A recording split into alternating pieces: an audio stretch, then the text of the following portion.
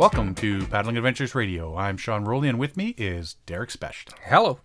Got a big show tonight, Derek. I think it's going to go a bit long. Yes. So back in April, we went to the Ontario Backcountry Canoe Symposium, and we met up with John Babulik of Backcountry Custom Canoes. And he said, how would you like to take one of our skin-on-frame kayaks for the summer?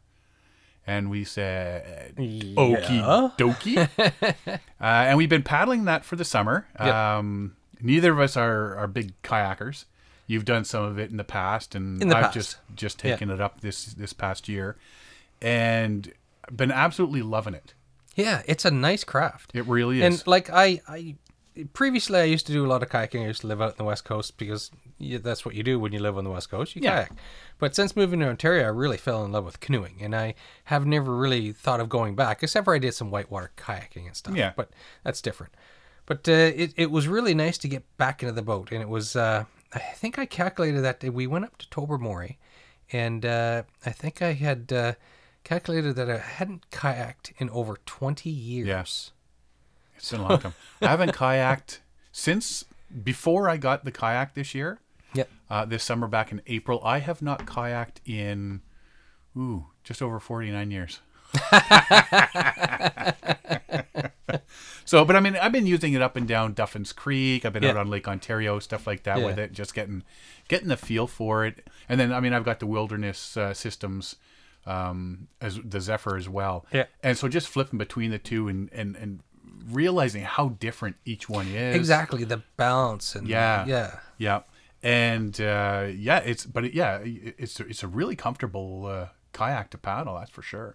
Yeah, I was surprised. Like I didn't know what to expect when the first time I sat in it on the water. We're up in Tobermory, and so you just had the old style life preserver cushions. Yeah. Oh yeah, just a couple of cushions to sit on. So I've never sat in a kayak without a proper seat before. So I was a little nervous. I thought, oh, what am I getting into here? It's not even a proper seat. But you know what? It just turned out so comfortable. It was it was the whole. It was that my posture was good. It was comfortable. It took me, like it had been 20 years since I've been in a sea kayak style kayak. And it took me 10, 15 minutes to get used to the twitchiness of it. Yeah. You know, because what you have to do is you have to relax your hips and just go with the flow. And the initial stability when you get into it too. Yeah. Because if you haven't been in one in a while, you're just twitchy. Yeah. You're yelling at your own hips. Stop doing that. But no, you know what? I've really enjoyed paddling it and learning in it. And yeah, we get a lot of people looking at it when I they're take beautiful it out, watercraft. and everybody's like, ooh. So if you love to talk to people, just walk around with one of these things. Right? If you don't have a puppy to walk around with, walk around with one of these. People come up and start talking to you. Yeah. So we've been trying to schedule stuff and managed to get John on the phone and do a little phone interview with him about backcountry custom canoes and his skin-on-frame canoes and kayaks that he builds, amongst other things. And yeah, I mean, the gamut went all over the place, which our interviews usually do, which isn't a bad thing. Yeah. But yeah, we've got did a little phone interview with him and talked about what he makes now. And like I say, we talked about backcountry custom canoes as well as a couple things he's got on the go, a new partnership. And let's take a listen to what John had to say.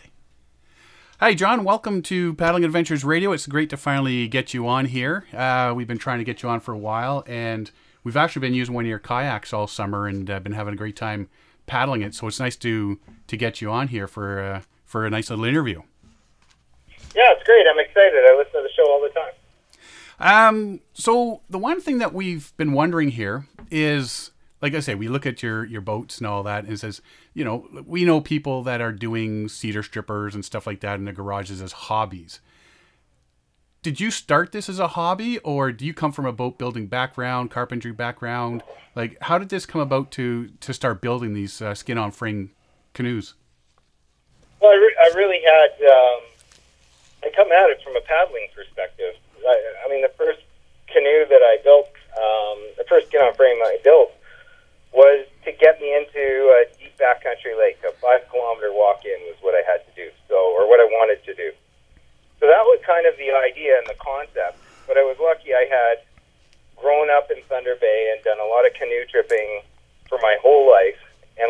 offshore sailing, so I had a lot of experience with boats and boat shapes and boat design.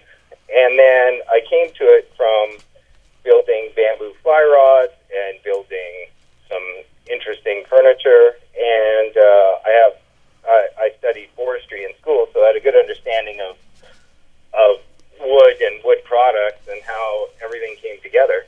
And so it was kind of like the Swiss Army knife. I didn't come at this with a pure boat building perspective, but I came at it with a little bit of knowledge or enough knowledge in each category to make me dangerous, and I could build the first one easily and relatively well. And then from there, I spent a year prototyping, studying boat building, boat design, a lot of interesting sort of historical perspective stuff on wooden boats and how they were constructed and built. I probably 25 or so prototypes until I really came up with the models that I sell today, and was sort of happy with my level of understanding to the point where I could build a really tough boat that was good for the backcountry. That's a lot of prototypes. That's a lot of trial and error. Yeah, I was in a position where I had a great career and sort of was in, I guess, the transitional part of my career. And it happened wonderfully at the start of trout season, and I had enough to kind of get me through the summer and figure out what I wanted to do. And I'm one of those people that left their corporate career and is trying something completely different. And so far, I love it. Now, you're one into the fishing big time, especially the brook trout. Yeah, so that was really the start. Was I had some lakes that I'd been fantasizing about, and the lakes were 5 kilometers on unmaintained portages, old logging roads, that kind of thing. And I had a hunch that those lakes would have big trout. And I think that brook trout are proof that we haven't totally destroyed the planet. And the best brook trout fishing is the furthest away from people. That's where you catch the biggest trout and the dumbest ones. So it was sort of I guess backcountry custom canoes started as a means to an end. I was looking at carbon fiber boats and Kevlar boats and all sorts of stuff, and then kind of stumbled across skin on frame and had the skill set to put one together really easily. And then from there, spent a year learning how to master it. And it looks like you've done that. I'm happy with where the boats are at. I love paddling them, but they're always evolving. I'm going to be building a boat in the next month that's all cherry ribs and all cherry accessories. So nice. It'll be a totally different build for me. I've milled a bunch of cherry up, and it's such high quality wood that I can bend it into a canoe rib really easily, and that should save some weight and make the boat look even kind of more dramatic with the dark cherry ribs. Every single one that I build is for somebody, so if this person is a person that's going to be paddling this with a kayak paddle, so I'm going to make some adjustments. This person is tall, this person is short, this person wants to do 10-day trips, this person wants to paddle around the lake with their dog or their camera, and not much more. So they definitely got to be custom built. Yeah, so every boat is custom built. We get together, we have a paddle, we talk about the shapes, and the client sort of direct me to what they want, right down to a lot of the time the music I'm listening to while I'm building the boat is inspired by the customer's taste. I try and put as much as I can of them into the boat as I'm building it. And a lot of the time, my customers are local, and they'll come for the evening, they'll bring their friends and a few beers, and they'll do the steam bending. They'll bend the ribs in, or they'll help out with putting the stringers together and getting to see that first shape emerge. Well, that's cool. And then I end up doing all the grunt work to finish the board, of course. But they're involved in every step of actually shaping the boat, which is really unique in canoeing. There's not too many ways you can build a canoe that you can actually adjust the shape as you go. Yeah. Now, you talked about the different designs you've got. Now, those are your own designs based on all your experimentation? Yeah. So they're my own designs, and I have some strong sort of opinions on what a canoe should be like. so they're custom built to the point where I'm happy to build something, but if I don't think it's going to work, I'm not gonna. I'll explain why. And really, with super light boats like this, they are a little different in how they perform. Right. If you think about it, the classic 15-foot Chestnut Prospector. I mean, that thing waterlogged is 75 pounds, and it's a great design and a beautiful paddling boat. And if you take that same exact boat and made it in skin-on frame, it would be probably a terrible boat because it's got too much rocker, and you're losing about 80 pounds of of weight out of it, or 60 anyway net. Mm-hmm. And so it's got to paddle different. Right. And the light boats do. The ultralight boats do paddle differently, so I adjust my shapes accordingly.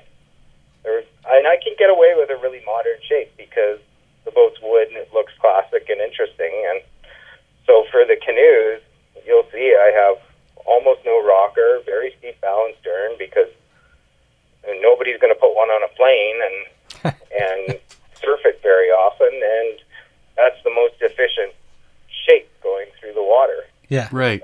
When you're paddling, right? And it don't have any of those sort of wild high bows or curly, although I can do them because I want the boat to be able to paddle well, empty or loaded, and in the wind, because the wind is the part that sucks. Yeah, well, being so light. Yeah, well, it just sucks for everybody. You know what I mean? You really want to appreciate paddling into a wind. I did a 7 or 8 day trip a few years ago on a paddleboard in Georgian Bay.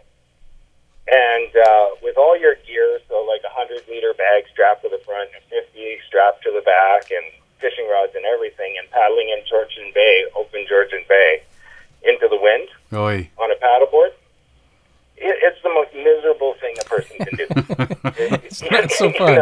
I mean, kayaks are much better and canoes are somewhere in between, but if we can get if people look at their boat design, whether it's mine or somebody else's, and are shopping for boats, you got to think about what the worst part of your canoe trip experience is and try and accommodate for that with the boat that you buy. So if you hate portaging and you can't lift an 80-pound boat, well, maybe it's time to shop for something a little lighter. Yeah. But also when you're shedding 50 pounds out of your canoe, and no longer needs to be as big either. Right. Or as tall. Exactly, So you my designs have all evolved in that direction, where I studied boat design and I studied, sailboat design, and I studied surfboards because I think they're kind of interesting. So I tried to build all those sorts of things as well, or models of those. And because skin on frame was such a good, it was just a really easy way to try a bunch of different shapes and come up with one that I really liked. Yeah, so that explains why you went the skin on frame route instead of, like a lot of hobbyists and that do, they go the cedar stripper route. Well, and there's nothing wrong with cedar strippers, and I'm actually building them now too. So, but I think my early perspective on cedar strippers were they were heavy. Yeah. You're kind of slowly crushed to death, I think was described to me recently. Slowly crushed to death under an 85-pound waterlogged boat. And essentially they're fiberglass boats with a wood core. Right. Yes. They're really cool, but I didn't see any designs that really blew my mind at the time when I was starting to build boats full-time, and they were heavy. And I don't want to carry anything 5 kilometers that I don't need. Oh, Yeah. exactly. I'm not into being a masochist. I've done my 2 months in a Grumman canoe in Quetico Park and lugged it over miles and miles. I'm good, man. But having said that, I met this guy, Trevor from Ashes, who we've kind of been working together for the last 6 months and come up with a partnership. Who's got some really innovative designs. Right. And cedar strippers have really come from Bear Mountain boats. Those people have perfected them. Oh, yeah. Perfected them as sort of, this is how you build one. But from a professional boat builder, there are a lot of things you can do if you've got a lot of practice with woodworking and shave a ton of weight out of what they're doing. They're Right. just teaching, this is the first time you built a canoe, buy our kit, and you can make a gorgeous canoe. Right. But if you're a professional boat builder and you build I'm probably on my 50th boat or something, I can look at that boat and say, geez, I can make it a lot lighter, or I can make it a different shape, a lot more modern shape that would be challenging to somebody else Right. as a first-time builder. So I got to know Trevor from Ashes quite well, and you can check out his site, Ashes Stillwater Boats. And he's a really intuitive boat designer, and he's good with computers, so he's got these amazing sort of software that he can come up with really great shapes. And he's got an established line of awesome cedar strippers, and I've got one. Drew, my brand ambassador from Drew Algonquin, you maybe know him as Algonquin Lake. He tried one. It was 16-foot tandem. They went 5 days, and that boat weighs 40 pounds. So it's a pretty light cedar stripper. It's right in the range. I mean, it's for sure it's heavier than skin on frame, but for somebody likes that kind of a boat rather than skin on frame, Yes. you're starting to get into the realm of normal here, where you're carrying a 40-pound canoe instead of an 80-pound canoe. Well, and that's from my exactly it. perspective. It's better than hauling around an 80-pound canoe, right? Like, I mean, I was doing that for years, and then finally I said, forget this, and went down to a 37-pound boat, and it's just like, yeah, that's so much better. It makes such a difference on the comfort. The portaging is what sets the whole thing apart. What makes canoes different from kayaks and every other boat on the planet is that they're amphibious. We carry them. Mm-hmm. And, everybody complains about portaging. Wow. If you don't want a portage, then get a motorboat. Or a sailboat, or there's lots of other cool things to do. Not to beat on motorboats, because I've got a freight canoe that we spend a heck of a lot of good times in, and it averages, 15 kilometers an hour with a 6-horsepower motor on the back of it. There's a time and a place for everything. But if you want to go on a canoe trip, you're going to have to portage. Yeah. Eventually.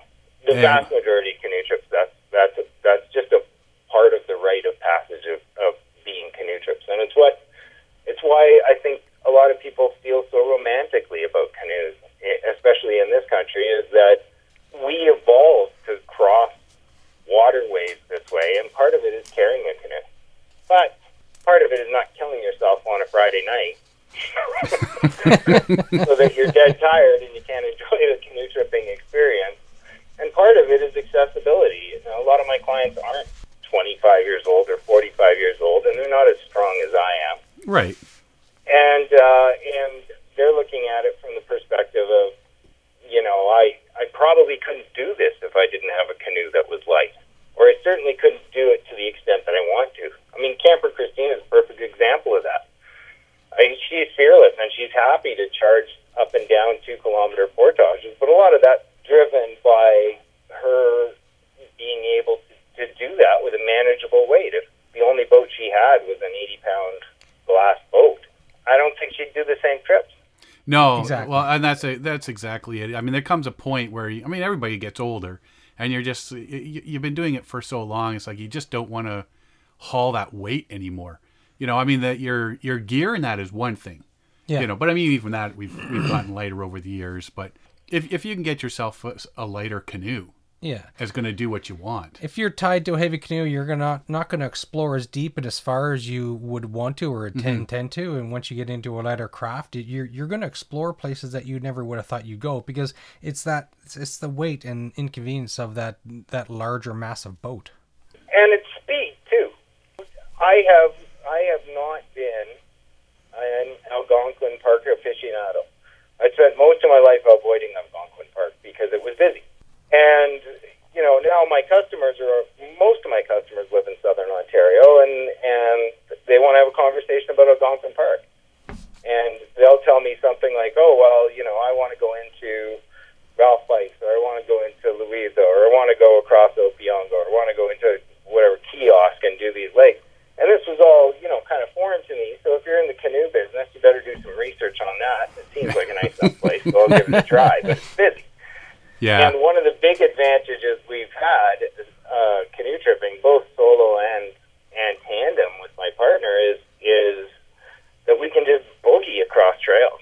Oh, yeah. I can leave here on a Saturday morning and I can be into, 12, 15 kilometers back and have hustled over 2 or 3 longish portages and get the good campsite.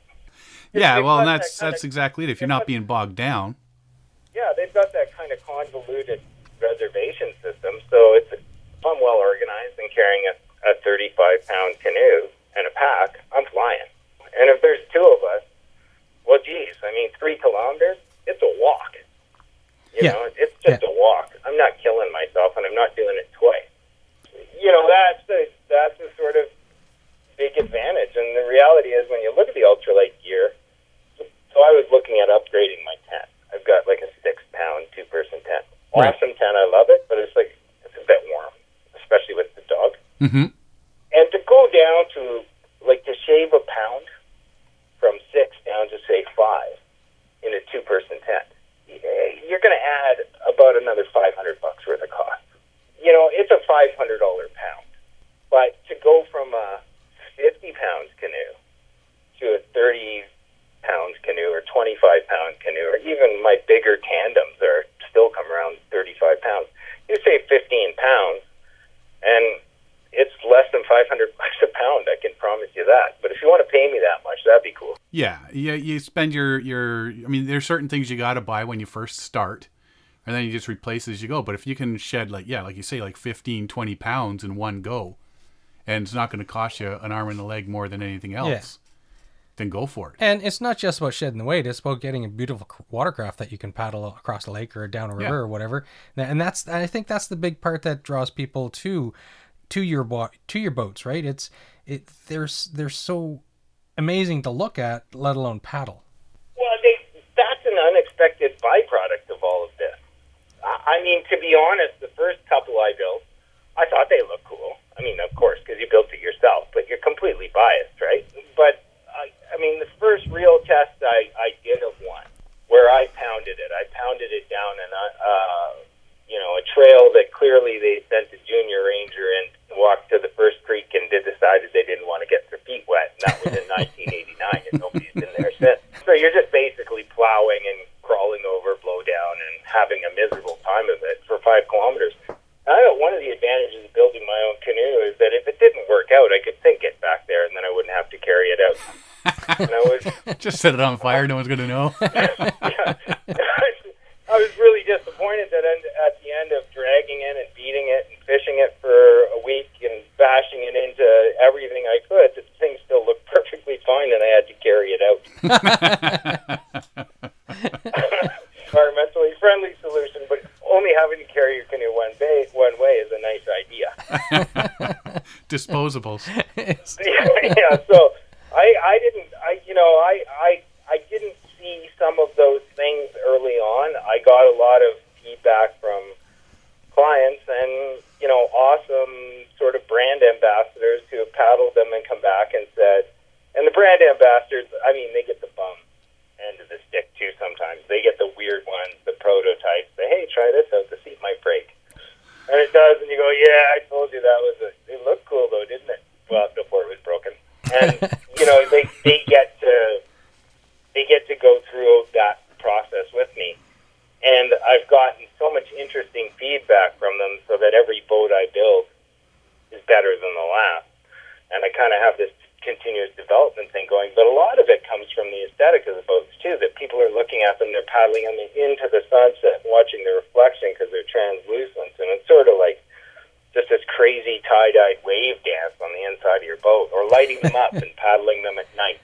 We were looking I had looked at LED lights. I was going to light up your kayak when we were out in the water on it, and I thought that'd be amazing because these little light strips you can buy anywhere just for boats. I got a whole bunch of them for my light painting. There you go. It'd be amazing to see it lit up and make some really nice nighttime photography. Yeah.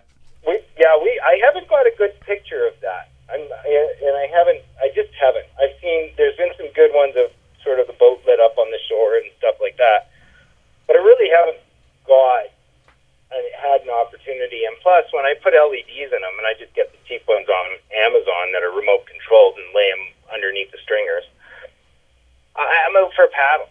And that's the hardest part of this, is that, you are in a business and you are trying to sort of drum up business, and yeah, I want to make backcountry big and successful.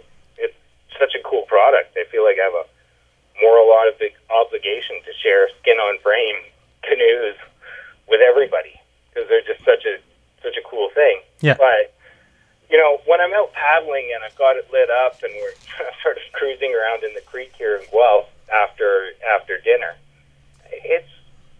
I don't feel like taking a picture. So I just want to kind of chill and have an enjoyable time. But the neat thing about those LEDs, if you do get them with a remote control, because it really blows somebody's mind when you pull up beside them at a red light, turn them on from the inside of your car. Ooh, never thought of that. Yeah. It's a really neat experience paddling with somebody who's got one lit up because they glow the water a little bit underneath, and they look like a lantern. They're really neat. Bet you'd attract the fish too. I think that's illegal too. I haven't tried that one. No, our big fishing project this year was we wanted to catch 125 lake trout in a laker in Algonquin Park for the 125th anniversary. We've had 2 trips. They've been, sort of windy and rough weather, and we've got 111 so far. Nice. Wow. I went to Bice Lake and got skunked. No way. I've never been skunked on Bice Lake. That is a great lake. Yeah, they're just. But I've talked to a few people who said they just weren't biting this year. So many good lakes in Algonquin Park, though. I mean, Algonquin Park is popular for a reason, and it's popular because it's just a fabulous place. The campsites are gorgeous and obvious. And it's a nice place to go on a canoe trip. It's pretty cush. Yeah, it's a great place to go, and these boats of yours are perfect for it too. So, quick question: is it easier to make a canoe or a kayak skin on frame? They're different. So, the canoes, I built so many of them now, and I have a good process. So once I start one, it sort of takes about 2 weeks of not continuous work to build one. So I usually have 2 or sometimes even 3 boats on the go at the same time in various stages of development. And it probably nets to be about 75 hours. It should take me 40. I could build one in 30 in my head, but it never does. The kayak, the frame and components tend to go together a little bit easier on a kayak. Right. There's just less to do, less monotonous stuff, less lashing and that kind of stuff, and more interesting carpentry. But sewing is just horrible.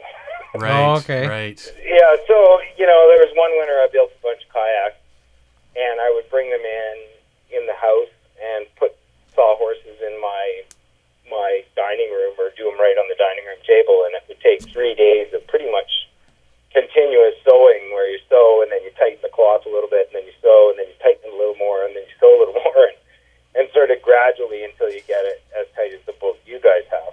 And I think I watched or listened to anyway. I think I listened to all 9 seasons of the X-Files. Wow. Kayaks one winter. That's the difference. The difference is really there's just a ton of labor in doing the sewing right on a kayak. And it's miserable, like hand stitching and kind of squeezing with your fingers to kind of get everything tight. So that's why the kayaks end up being more work, because the parts of it that are bad are really bad.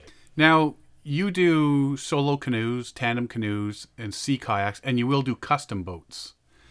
Yeah, sailboat tenders, things like that. I have a couple of, the nice thing about a skin-on-frame boat, I built, like a sneak box for duck hunting for somebody. Yeah, the nice thing is that you can build just about any shape. I mean, unless it's got a concave surface, you can build a shape. And you can do that with kind of a minimal amount of energy once you've built enough boats. So, if you're going to design, take this, we're working on a fuselage frame kayak, Trevor from Ashes and I, that will be available as plans through his website and as kits through mine. Okay. And that boat's he's probably got about a week of design time in it so far, just sitting at the computer sort of making all those adjustments and that sort of stuff.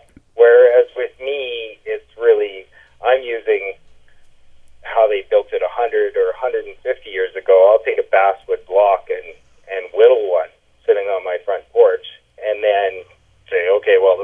proportions are right, and that looks like historical boats or boats that I've seen like that, and measurements that I do have, and then I'll measure the model or measure the half model, and then I'll build my boat from there. So it's how boats were built 100 years ago, and that's how my design process works.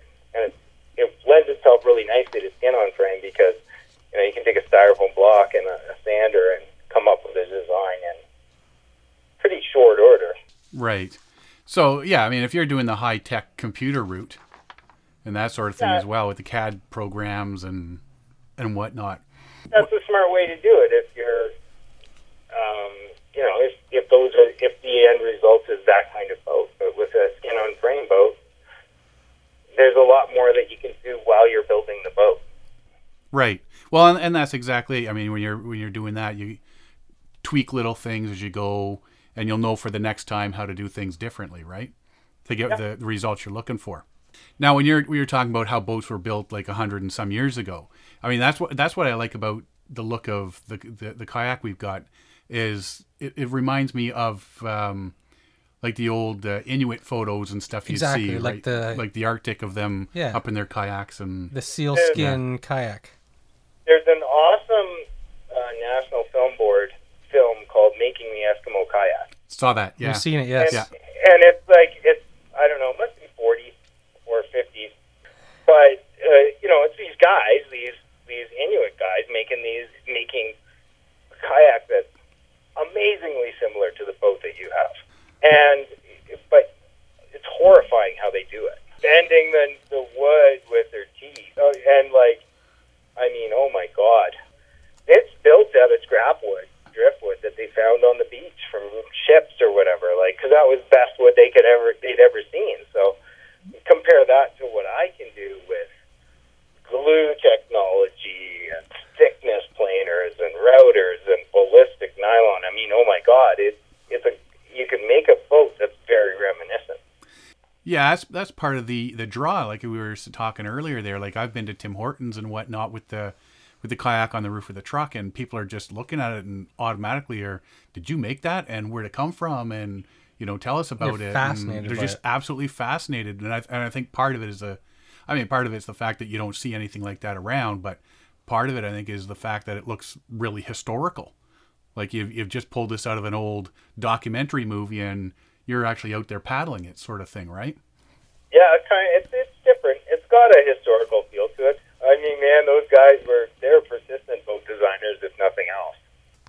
When I was coming up with designs and learning how to build skin-on-frame boats, of course, the natural thing to do is to buy every book, study every film that you possibly can on that stuff.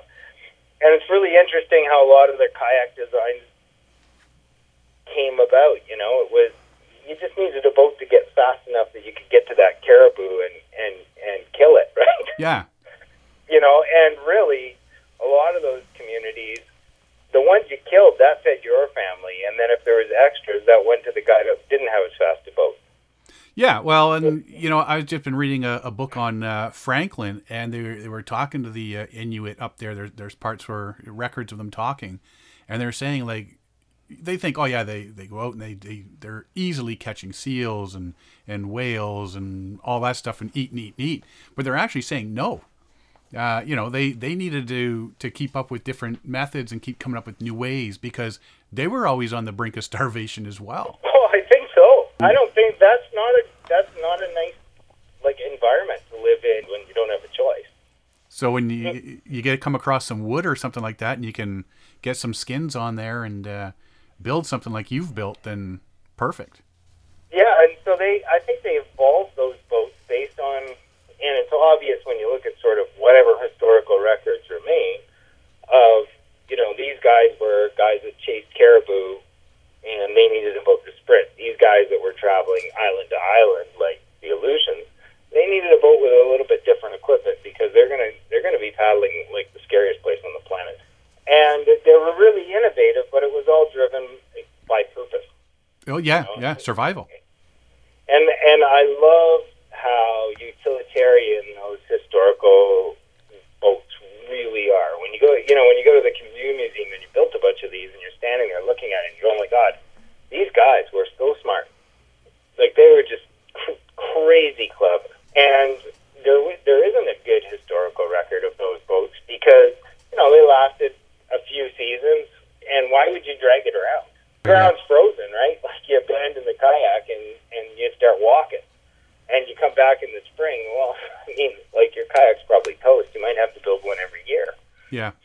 And they did that with such a, you know, a tenacity, but also they came up with shapes that, you know, computer spits out now. And their shapes were really good, really intuitive, and really clever to come up with that kind of a niche boat. And it's interesting, you know, you look at them as the example and kind of the pinnacle of skin on frame builders, and then you look at us and our perspective on canoes, which is totally crazy. You know, we want to paddle canoes that are, well, everybody's got to have a prospector, everybody's got to have something super light, or everybody's got to have this or that. And really, you just need the canoe that paddles best when combined with the weight of you and your stuff in wind. Mm-hmm. That's what you need, because even a lake like Ralph Weiss, I paddled up Ralph Weiss last summer in 35 to 40 kilometer an hour headwind. Oh, wow. Yeah, it can pick up. And, you know, I was in a tandem boat alone with, like, like a 16-foot Laker, and I was with another couple, so I grabbed one of their packs to give me a little bit more ballast, but I was pretty much burying the nose under some of the waves, you know, and that's all that boat needs to do. I managed to keep up with them and not break my back on the paddle in, and it was safe and comfortable, and I was dry. And that's what they're building. They're building boats that were just meant for the stuff they do. Right. You know, and I think that's so clever. I think it's so clean and smart and such a nice example of how to do things. And all the Birch Bark canoes are like that, too. There's a little bit of ornamental stuff on some of them. I suspect that came much later. That personal touch. Yes. Yeah, personal touch or whatever. But most of those boats, geez. Again, go to the Canoe Museum and look at them and you go, I think, I wouldn't mind carrying that. No, it just sucks up the water. You know, some of those boats are small. They're not pounding out these giant freight canoes. They're in tiny little boats because they're portaging them. Yes. Yeah. On the same trails we are, you know, in some cases 10,000 years later, for 10,000 years, they evolved that boat to be good at that. You know, so why are we sort of going crazy and switching things up? You can look at some of the stuff, like the shape of the bow, and say, oh, well, they probably did that mostly because birch bark grows that way, and so they were limited by the material they had. But other than that, or it sews better, it doesn't split if you put a curved nose on the front of it. But other than that, they're just building those boats because they were good. Yeah. Yeah, it's because they were good, they worked. It's like a natural evolution of a watercraft, right? Exactly. And all I'm doing is trying to look at what they did and look at Olympic racing canoes and really the fastest boats on the planet, these crazy sort of, boiling sailboats that are traveling around the globe, and sort of looking at what all of that is going on with all of that, plus whatever's evolved for the last 10,000 years, and just trying to come up with a boat that's the simplest, smartest boat to get me in to catch the last 14 lake trout on my lake trout project this summer. And I want to do it with a platypus of wine. I'd much rather have a steak than carry a heavy boat. I'd much rather have a fish finder and catch 88 fish over the Canada Day weekend than catch 2 because I don't have it. So I make these decisions that we all make, and some of them are luxury items. You can certainly survive without a boat. But if I can get a boat that can do everything that I need to, that does the whole tick box thing on my gear, then I can move on to focusing on the next thing and really try to be the most efficient backcountry paddler I can possibly be. And my clients are all doing the same thing, so it's really cool to watch them do it. Yeah, because for a while there, it's all, everybody started with all their original gear, which is, like the propane stuff and the green, green propane bottles and that. But everybody starts whittling down their gear. Yeah. And then all of a sudden it's like, hey, I'm getting a lightweight Kevlar, I'm going from 80 pounds to 52 pounds, which is a big drop. But Totally. that's sort of where everybody stopped, unless you went solo. Like, I mean, I've got a solo canoe that's 32 or something like that.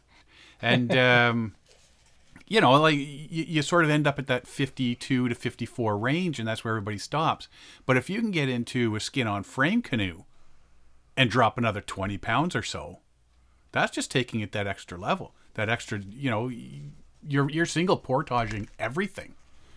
Unfortunately, that's what happens. It's sort of like everybody, right? You go, oh, well, you know, this is great, so maybe I can take this. But the reality is that I think, and I mean, certainly other manufacturers are doing a great job with things like carbon fiber and Kevlar. Mm-hmm. And it's just a matter of we're almost in a heyday of canoe tripping. Canoe tripping is growing in popularity again.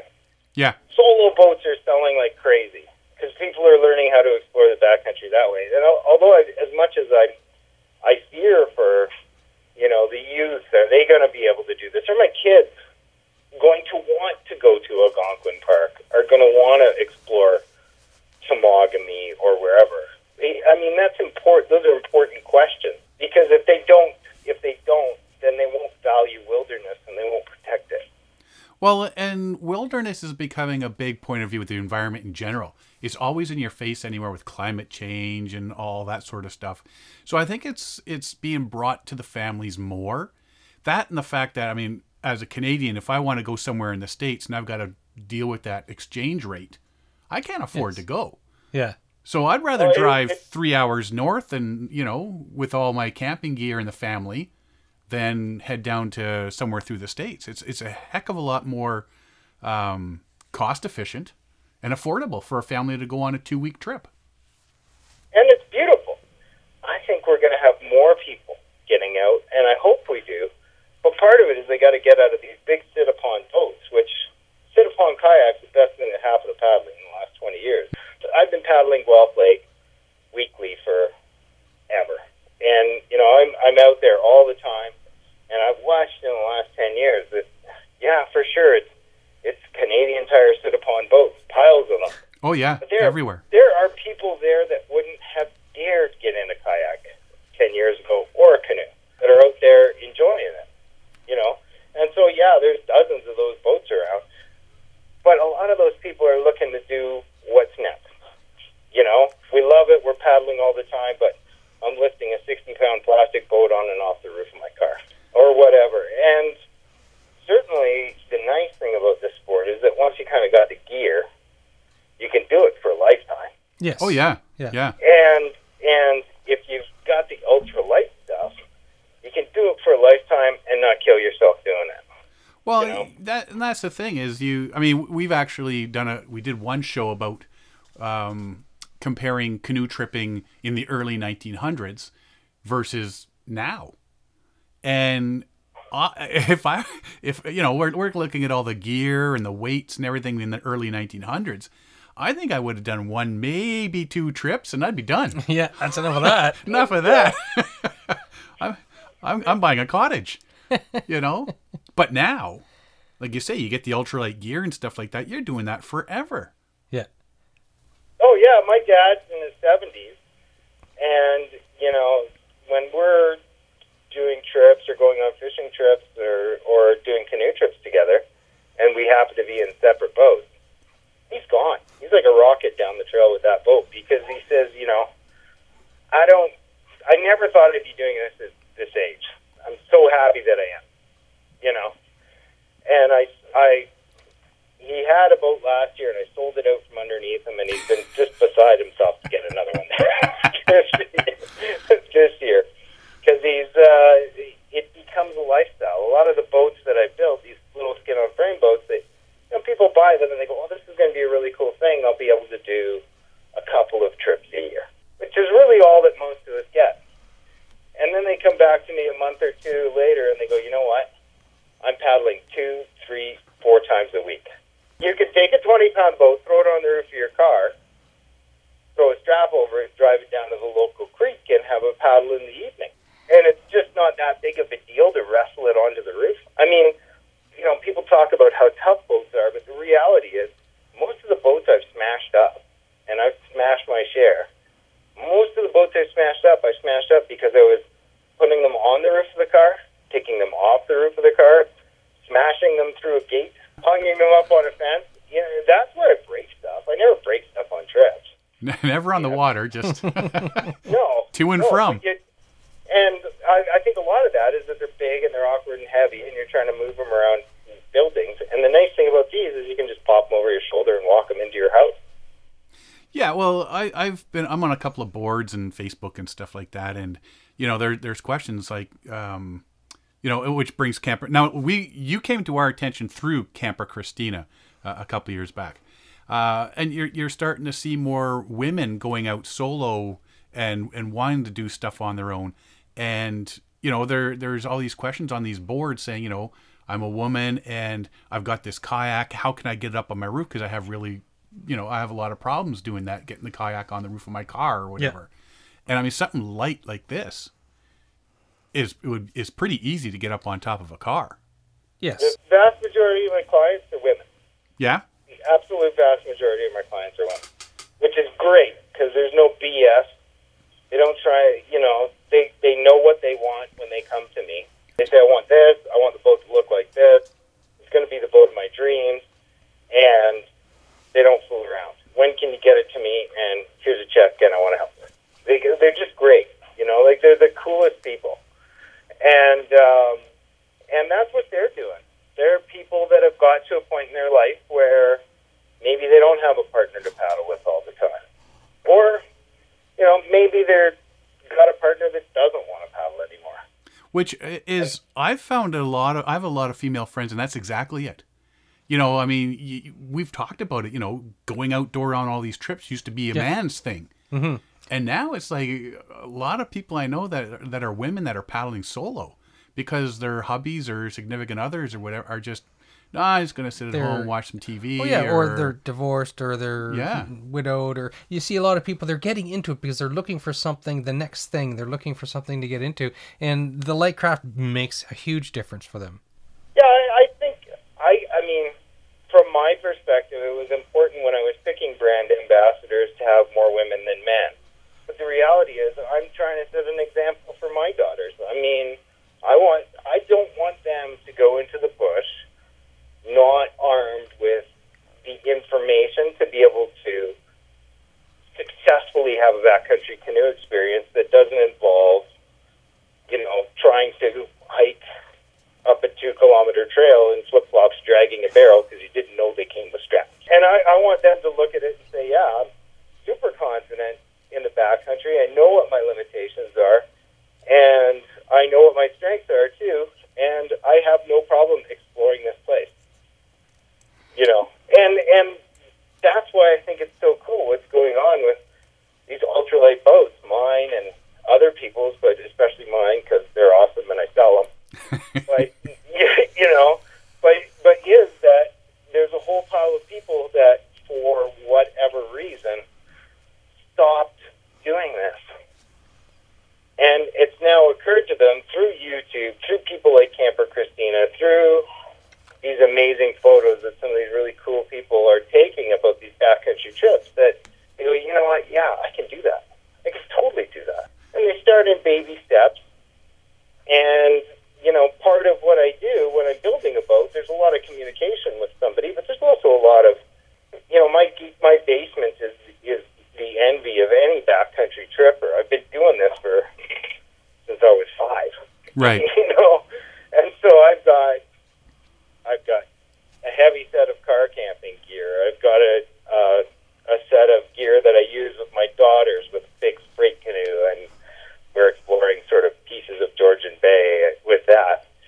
And then, you know, so I got a big dining shelter, and I got the big classic Coleman stove, but then I can go down a level to where we're doing backcountry canoe trips you know, with 3 people, then down to 2 people.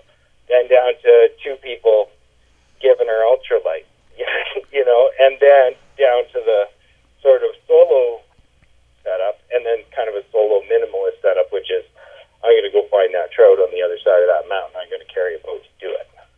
Yeah, and we've done the trips where we'll base camp on a lake, and we know there's little lakes that we can bushwhack to. And we've taken like prospectors, and by the time you get to that lake, you're just like, oh, sweet Jesus. Why? I'm just too tired to fish now. What's the stroll worth? If you can, getting back to your boats themselves, can you describe the process of actually building one? Like the materials you use, explain the lashings, are there nails in it, that sort of thing? Yeah, okay. So the canoes I'm building, and when you order a canoe, I give you a choice of materials based sometimes on what I have, and sometimes on what's readily available, and sometimes based on the kind of boat you want. Right. If you were going to build a boat that really sort of expedition grade kind of boat, something that's going to take a really harsh beating, with some dramatic shots, like Class 3 whitewater kind of boat, then I build the whole thing just about all the stringers and most of the structural components out of Douglas fir, because it's just so much stronger than cedar. And so we go through a series of choices with the clients based on what the wood selection is, and then I go out into the world, and some of it, like black cherry, well, I got a friend that's got a really busy beaver, literally at his pond, and so I have a great supply of black cherry right now to do seeds and stuff like that. So it's I have to mill it, so it's not free, but it's nice to know exactly where the tree came from. Right. And sort of that kind of thing. Ash is the same thing. I get most of my ash is from the Emerald Ash Borer. It's just that destroyed millions and millions of trees in the province. Mm-hmm. And I have friends that have properties, and the nice thing is I can walk through 30 acres and say I'm going to take that tree, and that'll be enough rips for 5 boats.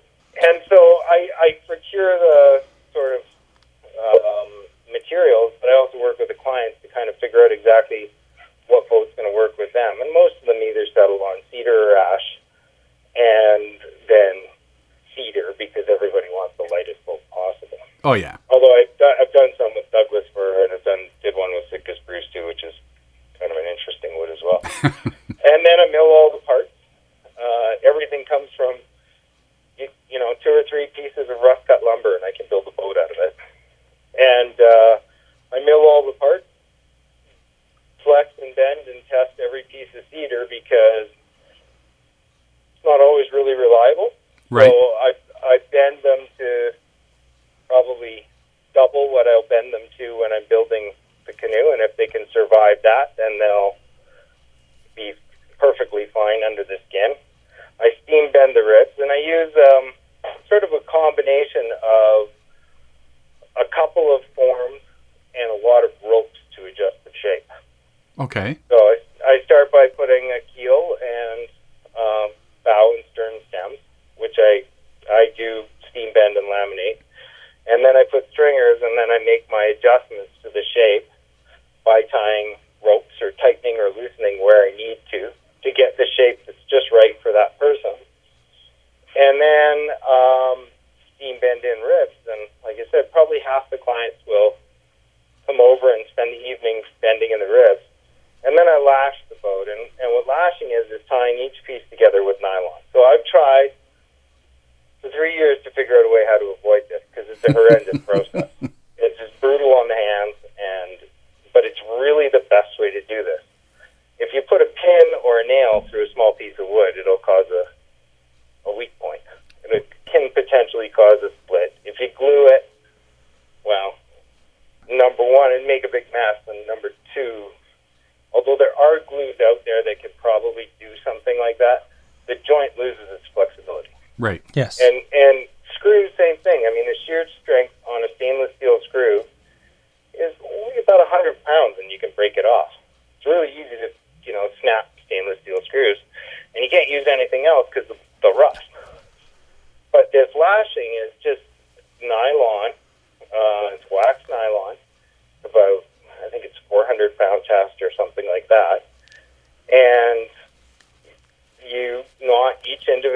joint, you're basically lashing each individual joint as tight as possible. And what it does is the aggregate gives each piece a tiny little bit of movement. And that joint, when combined, when all the strength combined, makes for this boat that's super strong, but if it does take a shot, each joint will absorb just a tiny little bit of flex. So it's like a giant shock absorber. Yeah. It kind of is. I mean, it was described to me as all kinds of things, but I think the best analogy was Fraser from Nessmuk Wilderness School was paddling in some white water that we really shouldn't have been paddling in last February. He's a big dude, and he's gone over like 4-foot standing waves. And he said the whole boat would flex just a little bit, just enough to absorb the wave, and then he'd be on to the next one. When you think about it, having a really rigid canoe it's really important in racing because you want to translate all that energy, 100% of it, yes, into the forward motion of the boat. But having a boat that just flexes a tiny little bit, like a lot of Kevlar canoes do, is actually a pretty good thing because when you get between two waves, there's a little bit of give. And what the advantage of a skin-on-frame boat is really that. That's where it derives all its strength from, is that it's not this fixed thing that's hard. It's got all of these joints working together to absorb a shot, and then a skin over it that's really durable. And I guess the skin is kind of the magic of this for me, because I tried a bunch of different skins and a bunch of different grades of skin. You could pretty easily make a canoe with a bed sheet and the rate epoxy. You really can. I mean, it's that simple. But if you puncture it, which you could do, it'll rip. Yes. Yeah. Okay. And actually, if you drop a Kevlar canoe on a rock, it'll do the same thing. It'll like rip almost. And because there's no ripsaw property. So what this nylon does, they call it ballistic nylon. I guess it was developed for flak jackets for World War II aviation guys. Right. Okay. And so that's where the original technology came from. And I think it was quite quickly replaced by Kevlar. For a lot of reasons, but I think probably weight being the biggest one. So this nylon has this history of being able to absorb an incredible amount of force because of the way they've kind of woven it together. And the nice thing about it is when it's wet and cold, or I guess it's a pain for the home builder, but once you've kind of done enough boats, you figure it out. But when it's wet and cold, you can stretch it like crazy. Okay. And so if you build a really strong frame and you stretch this over it, then it shrinks. And it becomes tight as a drum and becomes a structural member in and of itself, pulling against all those individual joints. And that's how you build a boat. You build the frame, lash it together, and then stretch the nylon over top of it. And they're all based on that same basic principle. It's just what I've done is kind of figure out how to hold the tumble home in place and how to get it so that it's that much more rigid than classically what these kits have been. And a lot of the time you'll buy these kits to build these boats. They've been around for years. Originally canvas boats and then using polyester. And polyester is kind of a good choice. It's not as tough, but it's easier to get tight for the home builder and have it look good. Okay, so I've heard about, so you prefer the ballistic nylon. Now I've heard of what is it, Dacron and... Yeah, Dacron's the polyester version. Okay, so, but you prefer the ballistic nylon. I suppose it's just the strongest? Well, it's for sure it's the toughest. I mean, I carry pieces around, and anybody that doubts me, because my boats do look fragile. Nobody could believe that you could flip it over and stand on it. It's just insane, but it's because of the way they distribute the load. But you can't, if you were to poke a hole in that cloth, just a scrap piece of it, and try and tear it, even just with an inch away from the edge, you'd never be able to do it. You'd wrestle it for hours to get it, to even get a hole big enough that you could put your finger into. It's just such a strong sort of material, and it really makes for a really kind of a cool canoe because you can bounce off things, and it's not like a gel coat. It doesn't scratch in the same way. And you can just throw a piece of duct tape on it to fix it. Yeah, I'll be honest. I've never punctured one, and I've never had anybody who I built a boat for put a hole in one. So the ballistic nylon must be super expensive, is it? Does that increase the cost? The nylon, nylon's expensive. This kind of nylon's quite expensive, and with the exchange rate and the shipping, all that kind of stuff, it's expensive. But the bulk of the boats is labor.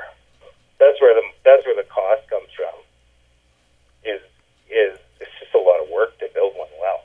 Because I've seen, I've looked at a few guys who do it as a hobby. They post a little YouTube video and stuff like that.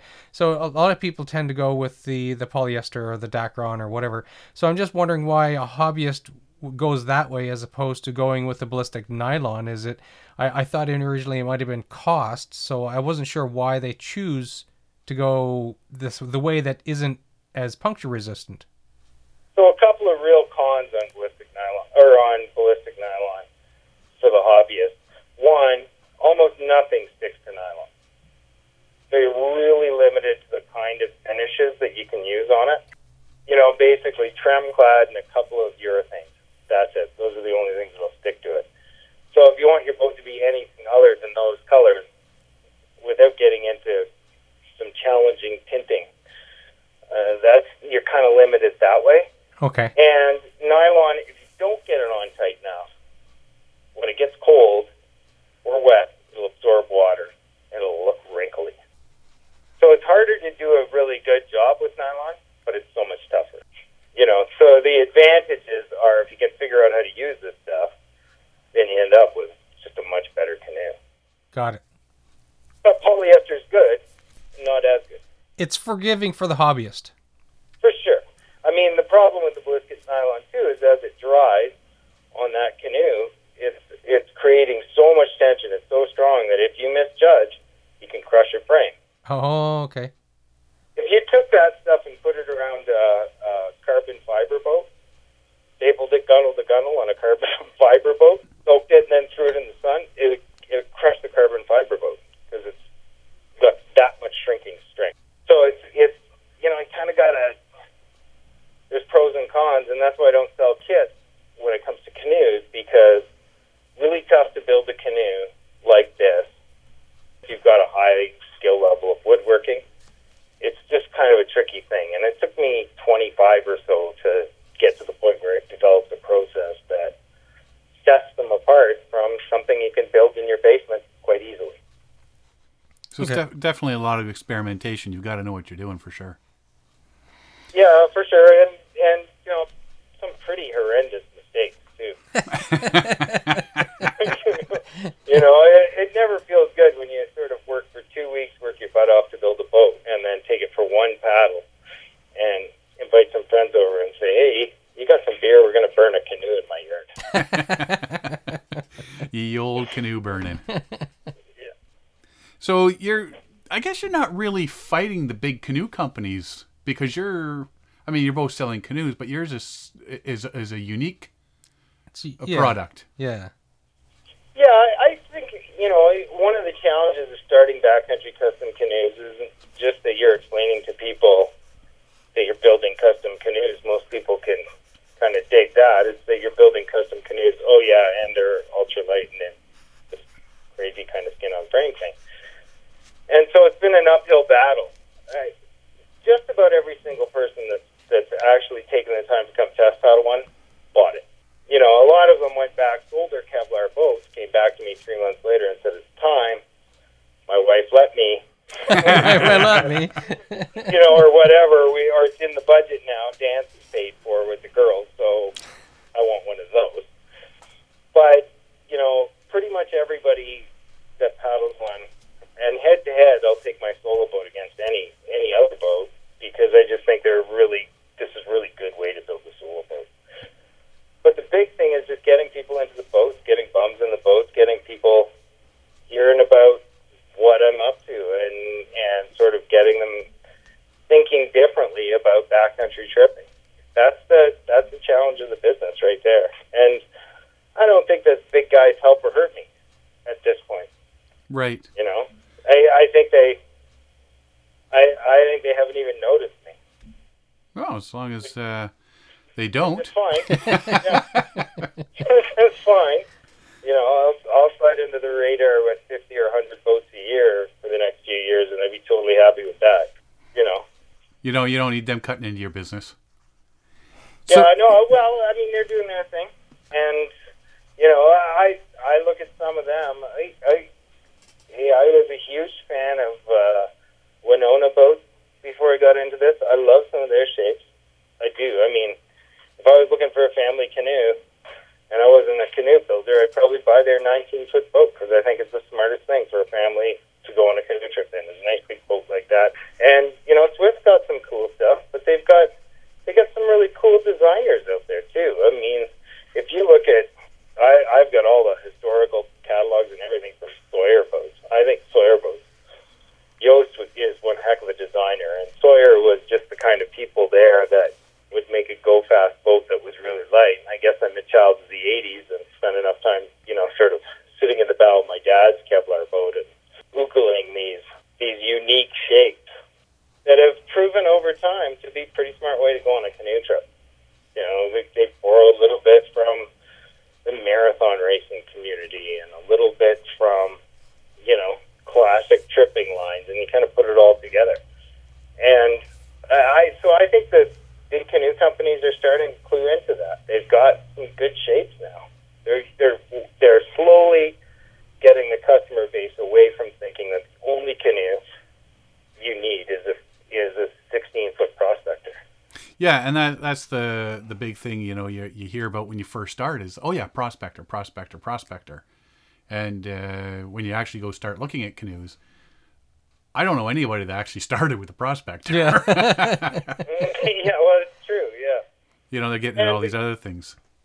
And they sell tons of them, but the manufacturers are offering options now that I think the big options that are smarter boats for the kind of trips we do. Right. You know, the world's changed, right? Yeah, I mean, I've got a solo Kevlar, which I absolutely love. But then, yeah, I've actually got rid of our big old cottage style freighter canoe, and I actually ended up with a prospector. But you know what? It does everything I need it to do. Yeah, I've got a Winona prospector that's, you know, it's a Royal X boat. I just can't get my head around selling the thing because it's great for feeding the snot out of in the creek next to my house. And eventually I'm going to get down there with Stephen Coots to push the thing around with a stick. Oh, you got to do that. Yeah, that's awesome. You got to do that. Actually, yeah, I took my my Kevlar one prospector out to do that when we went to the Speed Creek there in Guelph. Yeah. Everybody else had their Nova Crafts and their all that, and and I showed up with that thing, nice and light, just cruised over a lot of things, but tell you hit a rock. You hit a rock. You hear it. Yeah, you know, but hey, gotta use it. You gotta use it, right? Oh, for sure. And Kevlar's gotten stronger over the years. You know, there's lots of good ways to build a canoe. Oh, definitely. You know, and there's lots of great boats out there. I think there's probably more information about it and better canoes now than there's ever been. And I think I'm just a part of that. I think I'm part of this sort of idea that you can get out there and do these trips, and do longer trips, and not break your back doing them, and not have to be 20. Yeah, it's all part of the evolution. I mean, you look way back, and I mean, you've gone from birch bark canoes, you know, when we first started coming across exploring the country. Now we're in all these. There's always been an evolution to lighter and faster, better, you know, new technology and everything. I think the other thing is older. You know, my dad started canoeing with his buddies when he was a teenager, and he did because the parents were too old to take them. They didn't want to do it anymore. They're probably like 35. Ancient. Yes. Or So 40, old. but people stopped doing that stuff, you know, at a certain point. And now we're looking at our lives in a totally different way and saying, I don't want to stop doing this stuff. In fact, I think I'm a better canoe tripper than I was when I could, you know, run a portage with a 90-pound grommet. Well, you learn from experience the things you want to do and, you know, the do's and don'ts, right? Yeah. Now, your canoes and kayaks, like I said, with solo kayaks, you got the Brookie and the Aurora. Your tandem, you've got the Laker. I've got two models of the tandem. I've got the difference between an Aurora and a Brookie is that one's asymmetrical and one's symmetrical. The Aurora is symmetrical, the Brookie's asymmetrical, and they feel very different, but they're actually very similar boats. And I have a Laker, which is a symmetrical boat. I built a bunch of those, and they're pretty nice. Like I actually, that's my boat of choice most of the time. I love the boat. It's 16-foot Laker's perfect for two people. And weighs 35 pounds, so it's great that way. But I also have one that I call the Disquat, which I built a couple of prototypes of, which is an asymmetrical tandem. Okay. And it'll start at around 17 and a half feet, go up from there. And then I have a model that fits in between them that I'm building the first one, like the first final one after some prototype, is a model called the Splake, which is sort of the solo boat for a big dude that sometimes has a partner paddling when it's empty. Oh, okay. You know what I mean? So, yeah, a lot of people don't want to buy a dedicated solo boat because, geez, well, you know, like what if my kid wants to come for a paddle? You know, but probably don't need that boat for going on a canoe trip with my kid. Just need it for paddling around the cottage with my wife or with my husband or with whatever. So I've come up with this sort of shape, the Splake, which is really a big boy solo boat or a big girl solo boat that's a meaningful tripper, but also can handle a second person in a pinch. So that's kind of my list of boats, but I've only got 3 on the website because and to be honest, I'm only producing Auroras and Brookies one after the other. Now, the sea kayaks, you have the Needle and the Bays End. Now, we're using one of the Bays Ends. Now, I was supposed to go out, I guess 2 weeks ago. There's a couple of kayaking groups down our way. And unfortunately, I couldn't go. But if we're going to do it again, let me know, and I'd bring this one out. And if somebody wanted to try it, I'd let them give a little spin around the little local area where we go. And I got an awful lot of people that want to try that thing out. I wanted to build a sea kayak that, so sea kayaks are interesting boats. They have a big advantage when you're in open water and you have to go a long way fast. You know, for me, a 20-kilometer day is like probably enough in a canoe. Comfortable doing a 20-kilometer day, but if you ask me to paddle 25 in a day, I'm going to avoid throwing that into my plans. But a kayak's so fast. Oh, you can just boogie. Yeah, and so sort of effortless. So the way I kind of use kayaks or think about kayaks is I want to go on a trip in Georgian Bay, or I want to go on a trip on Lake Superior, which is just absolutely made for sea kayaks. And part of that trip is going to be me stuck, not being able to paddle because the waves are beyond my ability. And not the boat's ability, but mine, the paddler. And so I might get stranded 3 days on the shore of Lake Superior and then have 1 day to finish the coastal trail, 62 kilometers. I could do it in that boat. Yeah, you wouldn't be able to do that in a kayak or a canoe. Never. So that's the really cool thing about kayaks, and skin-on-frame kayaks, built like that in a traditional way, are really sort of neat machines. The way they come together from an engineering perspective is really awesome, and they're fit using the shape and size of a person's body. So it's kind of a really cool process to build each one of those, but they're a lot of work. So I named that one Bays End because it kind of reminds me of my dad. My dad was really into kayaking and kayak surfing in the 80s. We had a place on Lake Superior and it had a real reliable surf. And he's not. So he was, you get a 5-6 foot surf at 5 or 6 o'clock every night for about 3 weeks of the year. There's a tidal surf in the end of Thunder Bay. And he would go out and, crash around in a Perception Dancer. And this is kind of that. It's a boat that you can play with, but also a boat that you can do that big trip on Lake Superior with. And that's really where I see a sea kayak fitting into my life. The Needle's a surf ski. It's ridiculous. It's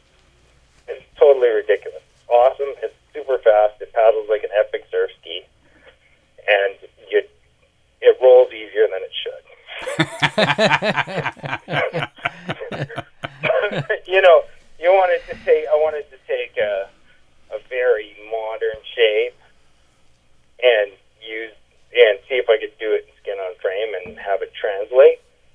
And it translates well for the right person, not me, but for the right person to rock it. You got to have the right skills. Yeah. It's just, every boat's different, right? And as part of the process of building boats and learning about boats and trying them, you get to know what you like and what everybody else likes. If I was 50 pounds lighter and had some skills, that'd be the most fun boat I've ever built. So, because it's so fast, it's crazy fast, you know.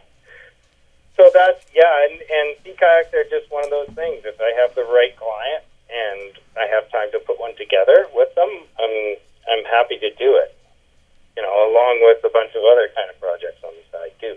Yeah, well, like I say, I've got plans to get out with a bunch of people and let them give that Bay's End a try, and hopefully send some people your way. And well, it's good for everybody. But yeah, I mean, there's a lot of comments about it, you know, just asking questions about it and stuff, and people want to try it out. Besides kayaks and canoes, Backcountry Custom Canoes also builds, I know there's 3 other things you do: kick sleds. Yeah, so I do kick sleds and toboggans are basically the same. Kick sled, when I grew up in Thunder Bay, and Thunder Bay has this huge Finnish population and a big Scandinavian influence. And these traditional kick sleds were used to get on and off the ice for ice fishing. And they're just smoking fast. And, you know, when I was a kid, these guys would have been old guys. They immigrated to Thunder Bay after the war, or even before the war, some of them. And they were old guys, and you'd be out slogging, pulling a trailer to go catch your lake trout out onto Thunder Bay, walk 2 kilometers out to where it's deep enough. And this guy on a kick sled, 85 years old, and I mean, those fins, you know, they're just wicked fit. Just, you know, 2 minutes from his car, and he'd be drilling holes. And they could go real long distances. So I built a few of those. They're a riot. They're a lot of fun around a campsite. They're great fun around town, zipping around on the snow. They're good in hard path. They're not great in deep powder, but they're kind of a neat thing. So if somebody's interested in them, I'm happy to build those. And then I build these sort of traditional European style toboggan as well with the steam bent ribs, and I use canoe webbing for the seats. It gives a lot of shock absorption. And they'll smoke a GT racer every day of the week. I get one of them bad boys and head into the hills. Those kids better look out. Yeah, you know, my brother-in-law is a big dude, and he got on it, and he says, you know, like, geez, what's the Slovak word for concussion? Because that's what we should name this. I took out 17 kids on that hill. They're right. You can put a couple of kids on them, and they're good, and you can break them because you can grab the skis and lift up and dig the heels in and slow the thing down, so you can actually get some control of them. I'm going to take some orders for those and see if we can't get a bunch of those built for Christmas. And then I've got a kit kayak that I've developed with Trevor from Ash's Stillwater Boat, and we've come up with a design for a 15-footer and a 13-footer that sort of, we think, can piece together kind of like Lego. It'll be cut out of plywood. And doing that, it's a fuselage frame boat, so no steam bending, none of the sort of complicated carpentry, and just a really good sound 15-foot shape that pretty much anybody will like. Mm-hmm. And then a 13-footer to sort of get in the recreational side of the market and see if people are interested in building a kit, because we think that you can build one of those as a new builder very, very successfully and have a good repeatable product. Much easier to do than canoes with a kayak shape, and so expect to see that in the fall. We're hoping to have the final draft of the plans done by around Labor Day, and then I'll build a couple of them. beat them up for a while, and then start offering them as kits or plans on his site. So yeah, and as soon as you got that, let us know, and we'll throw some shots and stuff up on our Facebook and whatnot. Yeah, I started out by building fuselage frame boats first, and then switched to sort of steam bending ribs and doing the stuff that I am. And only because I'm a canoe guy, because the kayak route with these fuselage frame boats just makes it a really good boat. It's fun to build your own boat. It's cool. So I think we're excited about that. I do saws and custom paddles and yeah, we saw your folding saws that you do. Yeah, it's kind of a cool Mennonite design, and it fits together really, folds down really nice, and it's neat. You know, we use saws. I never used a saw canoe tripping before, but I use them in Algonquin Park because it's just ridiculous how the campsites are mowed around from, just like every stick, Yeah, when I first started going, I always had an axe or a hatchet with me. Now, no, I just take a folding saw.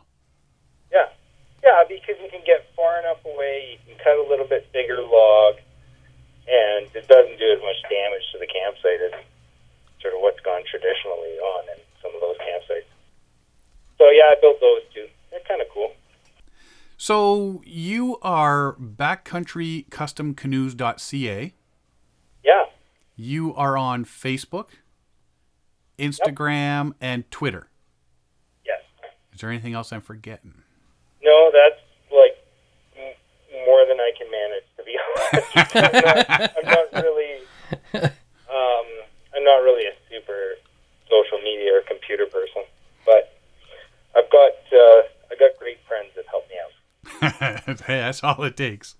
So if someone goes on to backcountrycustomcanoes.ca or Facebook and sees your designs there and your boats that you have on offer, and they are interested in maybe taking one for a paddle or see what it's all about, what's the best way for them to get a hold of you? Yeah, email through the website's probably the easiest. Okay, there's a contact page on there. Yeah, there's one of those contact forms on it, or you can send me a message through any of the platforms, and I'll get them. That's the best way to get in touch, and then book a paddle. Come and grab one if you're curious, and take it down to the river here in Guelph and take it for a spin. I'm lucky. Our shop's within 5 minutes of, it's next to one river, but within 5 minutes of a good paddling spot. That water's open a solid 10 months of the year. You can paddle there. Yeah, because we were there, was that April? Yeah. For the at the canoe symposium. Exactly. Yes. Yeah. Yeah, and they were... it freezes up sort of December, January. I've paddled it in January some years, and some years it sort of closed itself up in January. And then we usually get one of those big rains in February, blows it open, and then it stays open the rest of the year. So I really only lose about a month and a half of paddling, and I paddle more in the winter now than I do in the summer. Yeah, as long as you can paddle as much as possible. Exactly, good. Yes. It's better so than down anybody here. can try a boat anytime. I'm here all the time, and if I'm not, I'm either running around with my daughters or I'm on a trip myself. So sorry you missed me.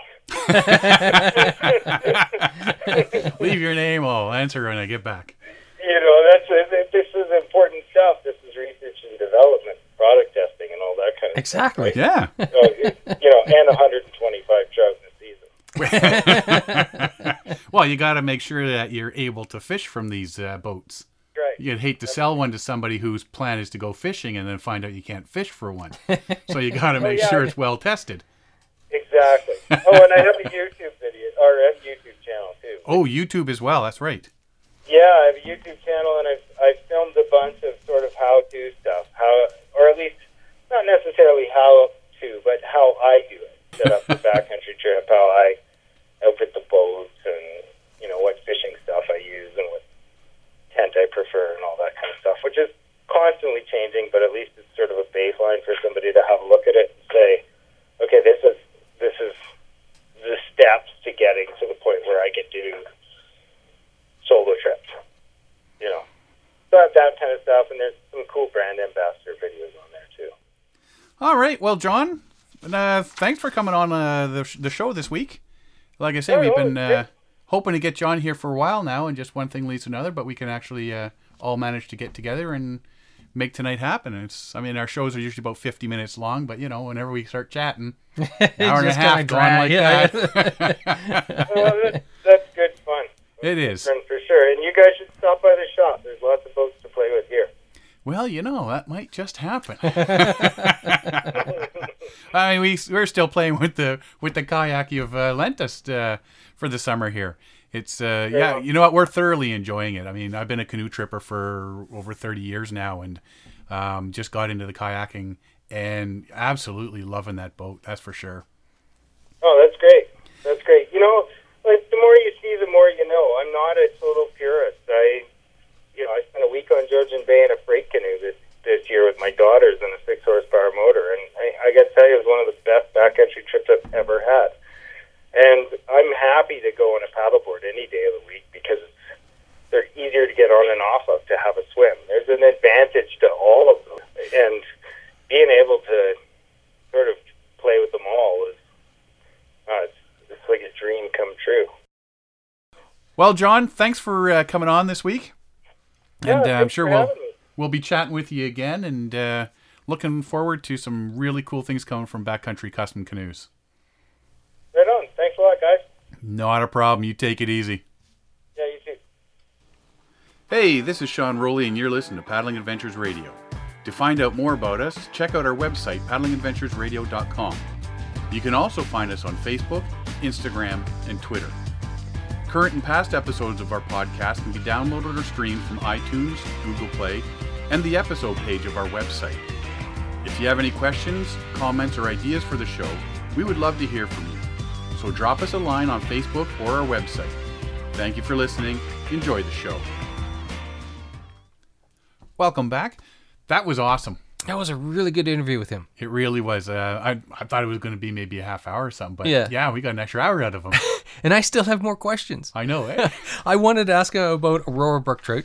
I wanted to ask him about a little bit more about his sleds and stuff, right? So now I'm going to have to give him a call because I want to get one of those kick sleds. He had a kick sled at, was it Family Day? I think Matt Olson, had one he was booting around in. Yeah, he loaned that to Matt for the whole week that he was there. Yeah. So yeah, I saw Matt push around his kids on it and stuff like that. So I would love to get one. I'm sort of a toss up because you don't get the snow down here. Like that'd be cool to zip down and get some exercise, right? But if there's no snow, it kind of defeats the purpose. Yeah, not far from where I am. Like I've got the Long Sault Conservation Area and stuff like that. There's a lot of pack trails for people hiking in the winter, so it would be work for there. And even if you're going up to Mule Lake for New Year's or day Family Day weekend or day trips, it'd be great. Yeah, there's all those beaten trails.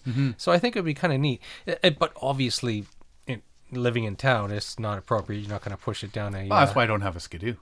Exactly. Because you got to travel 3 hours north just to use it. I know, right? But I know people that do. That's what they do. Every weekend they're out in the Skidoo trails, and it's like, I want to go. So, but no, really great to get John on here and talk about Backcountry Custom Canoes and his skin-on-frame canoes and kayaks and projects that he's got going and stuff. Yeah. So definitely have to keep track of what he's doing and post some stuff on our Facebook page and all that sort of stuff.